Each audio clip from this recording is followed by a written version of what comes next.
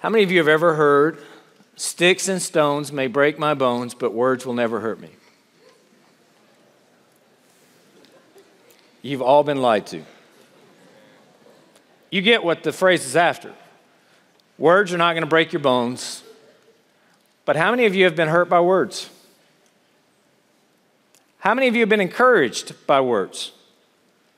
Words are a powerful tool, if you think about it, that can be used for construction or destruction. Some of you have heard this story before. I'll tell it again. Some of you haven't. Bear with me if you've heard it before. I had taken a route through college that I don't recommend of going through many different majors. You decide you're going to do one major, you don't like it. You do another major, you don't like it. You do another major, you don't like it. I go into my advisor's office, and my advisor says to me, you dropped out of your last major last semester. You've got to pick another major. You have to have a major. I said, okay, what should I major in? My advisor looked at me with a grin on his face, and he said, you need to major in English.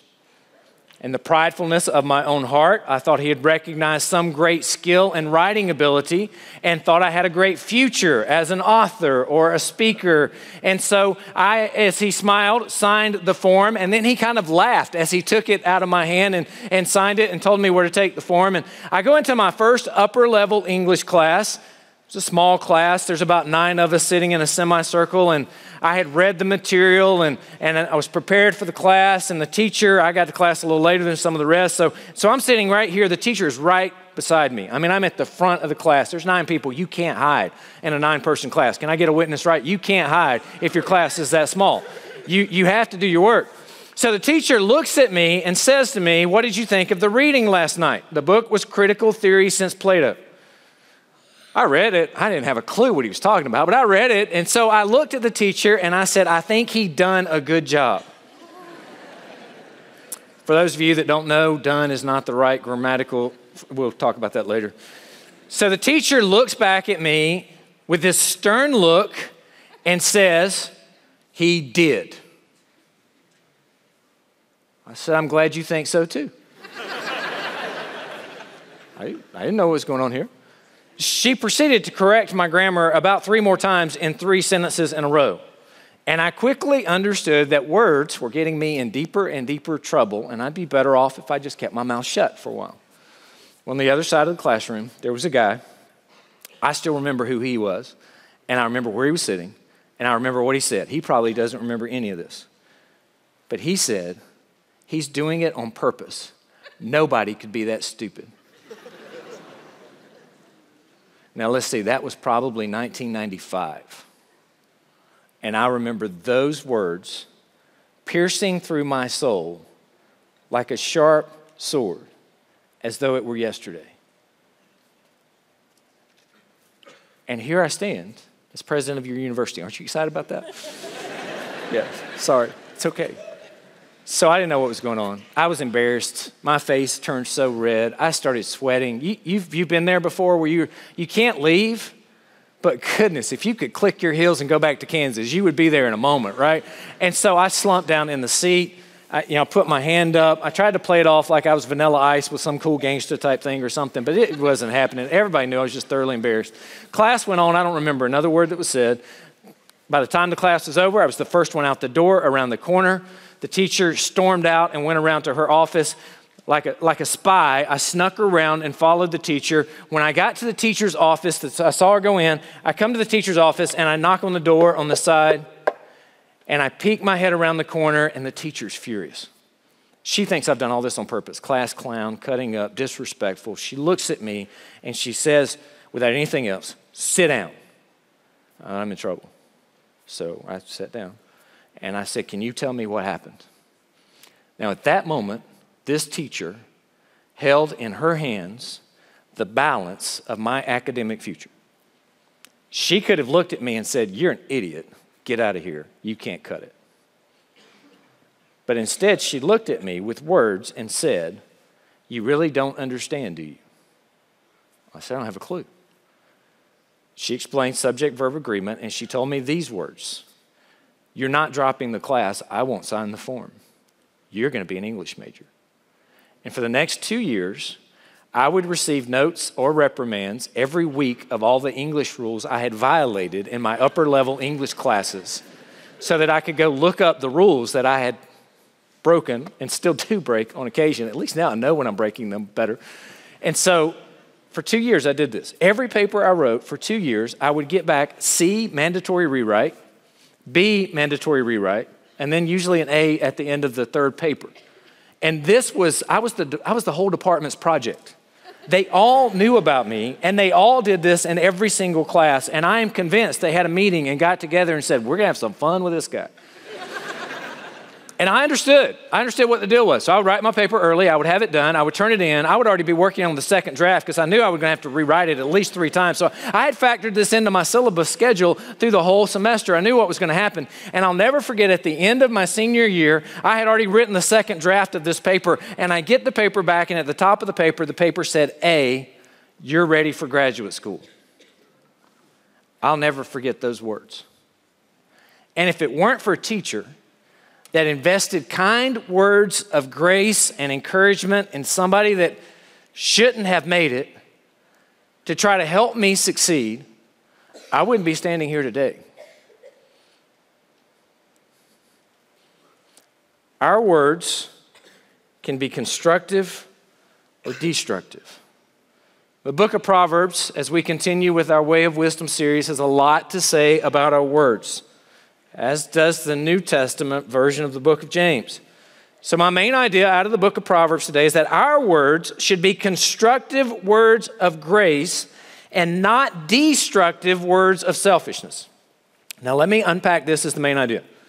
Our words should be constructive words of grace. We can use our words to lift people up, to build people up. We can encourage them with things that they do well, with things that they succeed in, or we can use our words to tear people down. And usually when we use our words to tear people down, it's because we're careless and we're not thinking about what we're saying.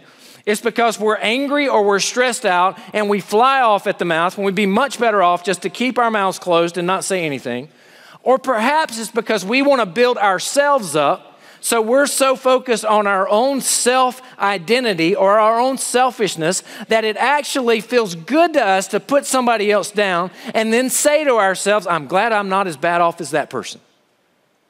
And that focus of pushing others down so that we can push ourselves up is a self-centered, prideful arrogance that is rooted in evil and the devil himself. Because he is the accuser. He is the father of lies. He is the one that seeks to tear down and destroy. Whereas God is the God of grace. God is the God who loves us despite the wickedness and evilness in our hearts. And so when our words are words of constructive grace, we lift others up and demonstrate Christ in our own lives.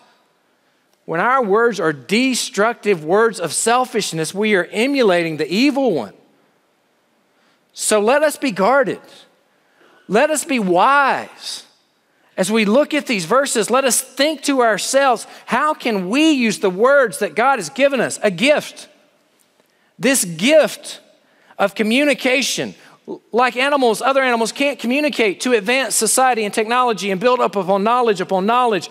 They don't go to universities to study the history of knowledge. These words allow us to communicate. These words also are the thermometer of our hearts, the very thermometer of our soul, that as our words come out of our mouths, out of the overflow of the heart, the abundance of the heart, the mouth speaks, we get a glimpse into our own souls. And too often we don't like what we see. We'll come back to that towards the end. Our main text for the day, we're going to jump around a lot, but our main text for the day is Proverbs chapter 26, verses 17 through 28. Proverbs chapter 26, verses 17 through 28. Now, if you're sitting here in the audience and you're wondering, boy, this is going to be a bad day. I'm not careful with my words. Let me say this to you. We all inherited a sinful nature from Adam and Eve. We all have sinned and fallen short of the glory of God. We all exhibit words that come out of our mouths that are not representative of the gospel because our hearts need to be changed. And that's why we rely on the gospel of the cross.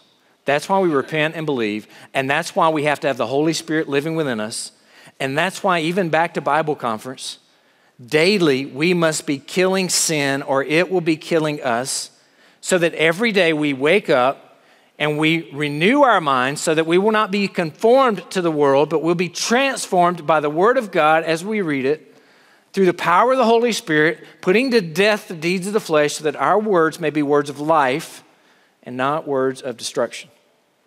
So if you're here and you know your words sometimes are not what they need to be, welcome, because all of us are in the same boat. Because all of our hearts are deceitfully wicked, who can know them? And that's why the gospel is such glorious good news to all of us, as the Lord changes our heart each and every day. Would you stand as we read Proverbs chapter 26, verses 17 through 28?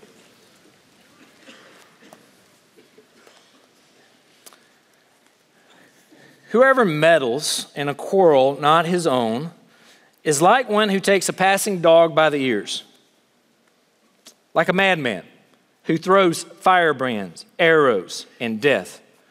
Is the man who deceives his neighbor and says, I'm only joking. For lack of wood, the fire goes out, and where there is no whisperer, quarreling ceases. As charcoal to hot embers and wood to fire, so is the quarrelsome man for kindling strife. The words of a whisperer are like delicious morsels. They go down into the inner parts of the body. Like the glaze covering an earthen vessel are fervent lips with an evil heart. Whoever hates disguises himself with his lips and harbors deceit in his heart. But when he speaks graciously, believe him not, for there are 7 abominations in his heart. Though his hatred be covered with deception, his wickedness will be exposed in the assembly. So whoever digs a pit will fall into it, and a stone will come back on him who starts it rolling. A lying tongue hates its victims. Dear Lord, I pray today that you would help us to be more guarded in what we say, to use words of grace rather than words of destruction. We ask this in Jesus' name, amen, and you may be seated. Our first point for today, coming from this text, is that we must have wisdom in our words. Look at verse 17. Wisdom in our words. Verse 17 says to us, whoever meddles in a quarrel not his own is like the one who takes a passing dog by the ears. If we have wisdom, there are times that we will not get involved in certain situations. There are times when we will keep our mouths quiet. We will keep our mouths closed. And so here this word meddles literally means to show oneself angry, to become excited, to flare up. He who inserts himself as a busybody, or she who inserts herself as a busybody into a situation that's not your own, inflicts drama into everyone's life. Why do you do this? Why is it that we meddle? Sometimes we meddle because we think we can fix anything. What's going on between the two of you? Me and my great wisdom will solve your problems because you can't seem to get your act together, and we insert ourselves into the middle of drama. That is pride.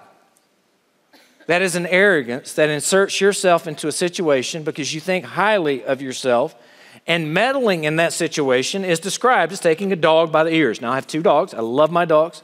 My dogs are great dogs. You can come over to my house and you can grab my dog by the ears. Don't pull too hard, but you can grab my dog by the ears and you'll be just fine.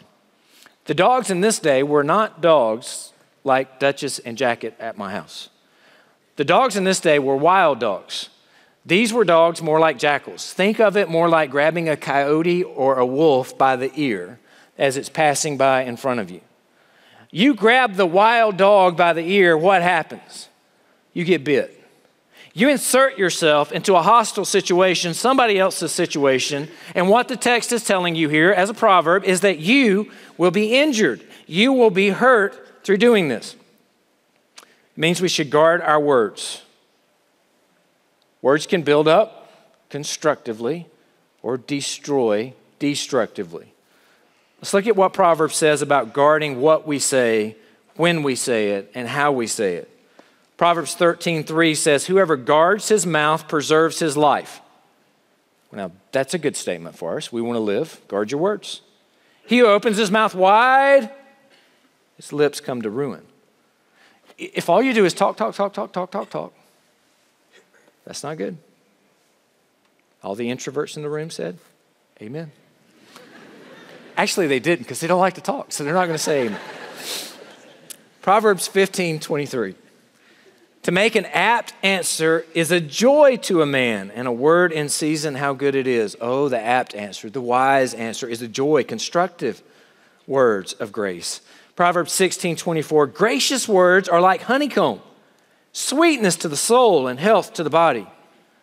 The words of the person that encourage you on the day when you are discouraged or down, they're like honeycomb. You latch onto those words. It can change your entire outlook for that day. It can change your emotions. The professor that tells you you can make it through this class, even though it feels like you might not be able to. As time is rolling and finals are coming and you're worried about what happens and you go to see the professor and they put you at ease and they say, you can do this. So you're looking for that job and people are praying for you and they're saying to you, God has a plan in His time and His way. He's got this. So do you. Gracious words. Let us as a community be filled with gracious words of encouragement for one another and not destructive words of selfishness. Be slow to speak. Proverbs 17:27 and 28 says, whoever restrains his words has knowledge. And he who has a cool spirit is a man of understanding. This is an important proverb. Listen closely. Even a fool who keeps silent is considered wise. When he closes his lips, he is deemed intelligent. Have you ever walked into a room and realized everybody else in the room is smarter than you are? What do you do in that case? Keep your mouth shut and don't let them know it. This is what this proverb is telling us. Good words of wisdom here. Proverbs 18:2. A fool takes no pleasure in understanding. He doesn't want to understand. But only in expressing his opinion. Oh, you've seen it. So have I. The person who will not stop talking, even when they know nothing about what they're talking about. It happens every night on TV. No, I'm just kidding. I'm not going to go. We'll move on. Proverbs 21:23. I'll come back to it later. Whoever keeps his mouth and his tongue keeps himself out of trouble. Proverbs 29:11. A fool gives vent to his spirit. I'm mad. I'm going to give you a piece of my mind. Society would say, go for it. Have at it. Vent. Get on Facebook and type out that paragraph that's this long that nobody's going to read because we only read 3 sentences anyway until we figure out you're venting. Then we might read it because we like to joy in other sorrows sometimes, and that's our sinfulness, right? Or you get on Twitter and you say something, or you post on Instagram, or you do the spiritual things that we do, and you say something really, really bad about somebody, and about halfway through you're convicted, so you end it with, bless his heart. If you're from the South, bless his heart cures everything, right? You can say anything you want. You add bless his heart to the end of it. All is okay. It's not a sin. You don't have to repent because you blessed his heart in the process, whatever that means. Or the spiritual thing we do frequently in small groups. Oh, I have a prayer request. Let me tell you about so-and-so and what they've been doing. And, oh, we need to pray for them because they are just so in the middle of a mess. And, oh, can you believe what happened to them? That's my prayer request. No, it's not. It's your gossip. It's your meddling. It's not your prayer request. You just want to spread the word to put them down so you feel better about yourself, and then you're prideful in your prayer. Oh, God, I thank you. I'm not like so-and-so. Come on. You know what we do. This is why we need the gospel so much. It's why we need to read our Bible so much. It's why we need the Holy Spirit to help put to death the deeds of the flesh and kill sin daily in our lives. And it's why you have to recognize your own missteps so that when somebody else says something that cuts you so deep, you understand it for what it is. A fool gives vent to his spirit, but a wise man quietly holds it back. Do you see a man hasty in his words? There is more hope for a fool than for him. To all extroverts in the room, I apologize. But this is what the text says. To us introverts, this is another reason for us to keep our mouths closed and say nothing to you. Just not, right? Destructive words. That illness that somebody tells you won't be healed because you don't pray hard enough. It's a lie of the devil. That tragedy that you're going through. And somebody with careless words cuts you to the quick. Middle school, just all of it.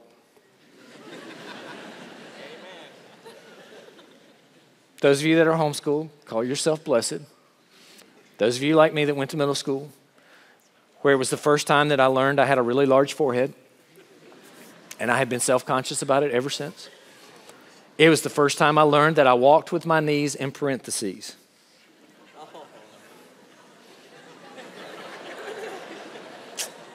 Yes, I can fit a soccer ball in between my knees with my legs locked out. But I'll never forget the first time somebody made fun of, look how he walks. His legs aren't straight. He's bow-legged. You've been there, haven't you? And to each of you that have allowed words, evil words, sinful words, words from Satan, accusations to cut you to the quick, can I say to you this morning, even as you may be sitting here hurting, that those are not words of truth?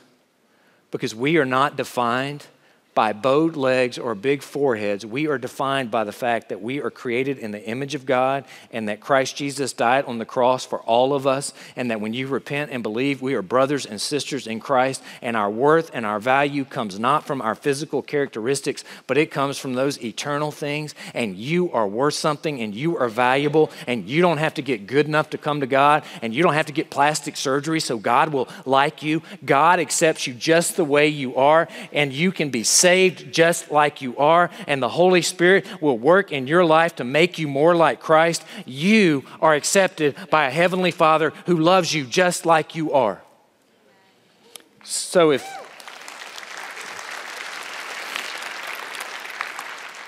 you had a father or a mother that cut you to the quick, or maybe they just weren't there at all, don't take that and portray it on our Heavenly Father who loves you without end, who offers grace and mercy to you and words of truth about your value. Don't listen to the lies. Don't focus on the lies. Focus on the truth. We see those who speak too much all the time. We're around them. We're in a room full of experts. We're looking at the experts, and this one person keeps talking, and you keep thinking, look, they know what they're talking about. I know nothing about this, and you know less than I do. Be quiet and listen to the experts. I've been there. It's frustrating. Do I tell the person, you're an idiot, keep your mouth closed? No, because Proverbs tells me keep my mouth closed. That would be rude. But I have given a speech in class before about that person. Now, I know none of you are like that. But in other institutions where I used to teach, we would have that person. That person was the person that always had their hand up first to ask a question. Their question really wasn't a question, it was a statement to show you how smart they were or how much they had been listening, because they wanted everybody to hear what they had to say. If you're that person, these Proverbs are for you. Keep your mouth shut and listen to the faculty member at the front teaching the class. If you're that person, and I could tell who that person was because you can look around at the rest of the class, and every time that person raises their hand, there's 4 students in the back of the classroom doing this number. If you're that person, people don't think you're smart. People think, can he not keep his hand down? Can he not close his mouth? Don't be that person. There's a whole list we could go through, but we won't. Point number 2. Wisdom to avoid gossip and quarreling. Jump down to verse 20 and 22 for a minute. For the lack of wood, the fire goes out. Where there is no whisperer, quarreling ceases. The whisperer is the wood to the fire, the fuel to the fire. As charcoal to hot embers and wood to a fire, so is a quarrelsome man, somebody who's given to be quarreling for kindling strife. The words of the whisperer are like delicious morsels. They go down into the inner parts of the body. The word whisperer also means to murmur, to backbite, to slander, to complain, to grumble. You whisper. Why do you whisper? You're doing a low voice because you don't want others around to hear what you're saying, because your words are not words that would be uplifting to all. It's the secret that I only want you to know. Why do we do this? And the habit forms in life so that some people become known as the gossip. You come to them because you know they're going to tell you juicy gossip, which is morsels that go down, and they get value in life off of this, telling other people's secrets, because that gives them a worth, because other people come to see them to know about these secrets. So then they have to tell these secrets, and the cycle just spirals out of control. And you go to that person, and every time you go to that person, you're looking for the information too, and it's kind of exciting, and you think it's kind of good, when in actuality, all you're doing is tearing other people down to lift yourself up, to make yourself the center of attention, and there comes the selfishness with words of destruction, rather than the words of grace that are constructive to lift others up. So the next time somebody comes to you with gossip, putting people down, here's what I want you to do. Hey, come on and let's go together to the person you're talking about so we can work this out together. And I think if you do that, more often than not, the conversation will stop. And I think if you do that more often than not, if a person is given to gossip, they're not going to want to talk to you anymore. You might lose a friend, but that might not be a bad thing if all the person does is gossip and offer destructive words. Because if they're going to gossip about somebody else, how do you know they're not going to somebody else gossiping about you? The quarrelsome person, the fuel to the fire.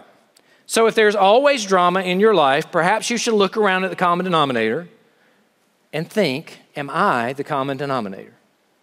If you are always inserting yourselves into other people's issues and drama is always in your life and it never goes away, perhaps you need to evaluate your own life and say, am I the reason that I'm always in drama?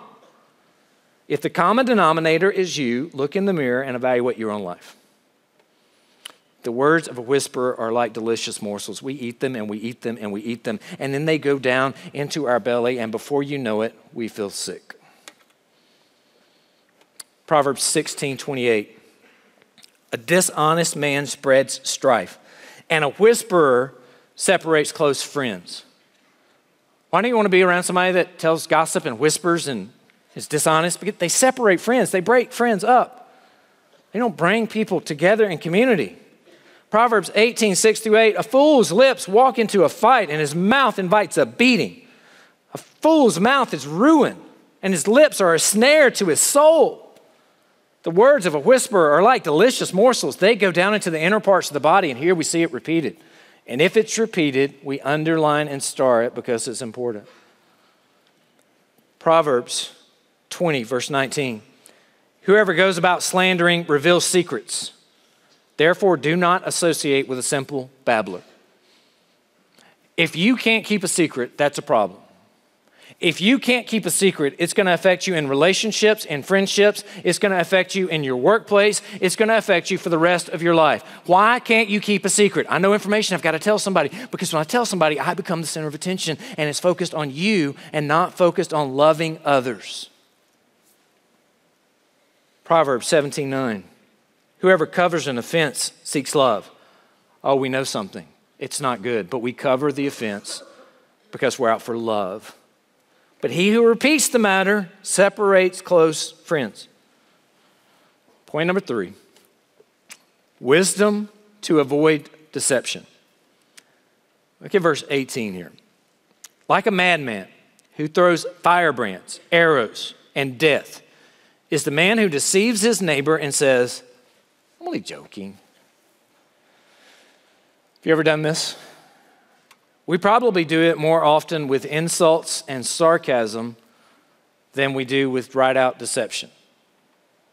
This person in this verse is described as being deceptive and then gets caught and then says, as a defense for the deception, I'm only joking. I didn't mean it. We say something sometimes with sarcasm or with insults, knowing that there's a little piece of truth in every piece of sarcasm. And as we say these things and we joke about it and laugh about it, not realizing that somebody has gotten cut to the quick by our sarcastic, flippant words that we haven't thought through, as we have been destructive in nature, as we see that go forward, and then we say to them, I was only joking. I didn't mean it. That's not the best way to use our words.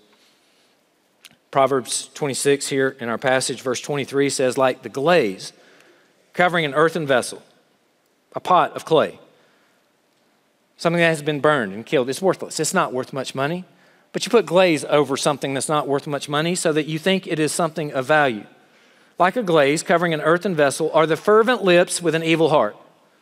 Yes, it is true that those who have evil hearts can sometimes fake it and present words that make you think they're your friend, at least in private. Whoever hates, if he hates you, can disguise himself with his lips and harbor deceit in his heart. When he speaks graciously, don't believe him, for there are 7 abominations in his heart. Though his hatred is covered with deception, his words going out don't match his actions otherwise. His wickedness will be exposed in the assembly. When you're alone behind closed doors, you're the greatest person in the world, but when you're with friends, no, you're not.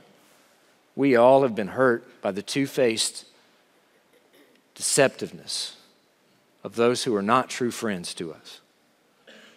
But this person digs a pit, and eventually they will fall into their own pit.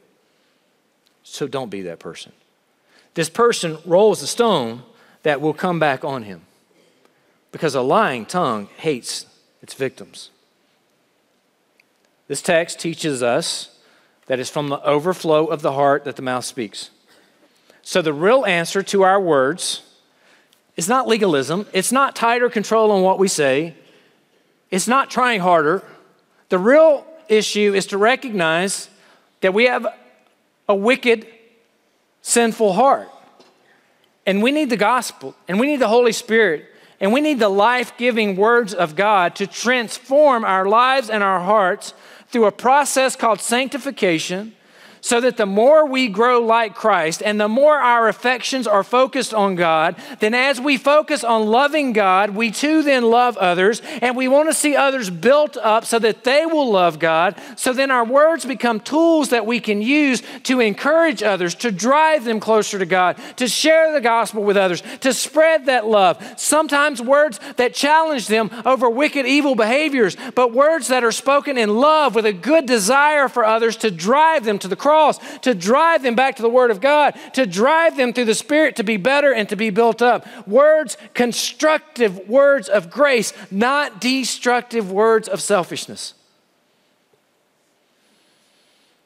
Proverbs chapter 12, verse 22 and 23 says, lying lips are an abomination to the Lord.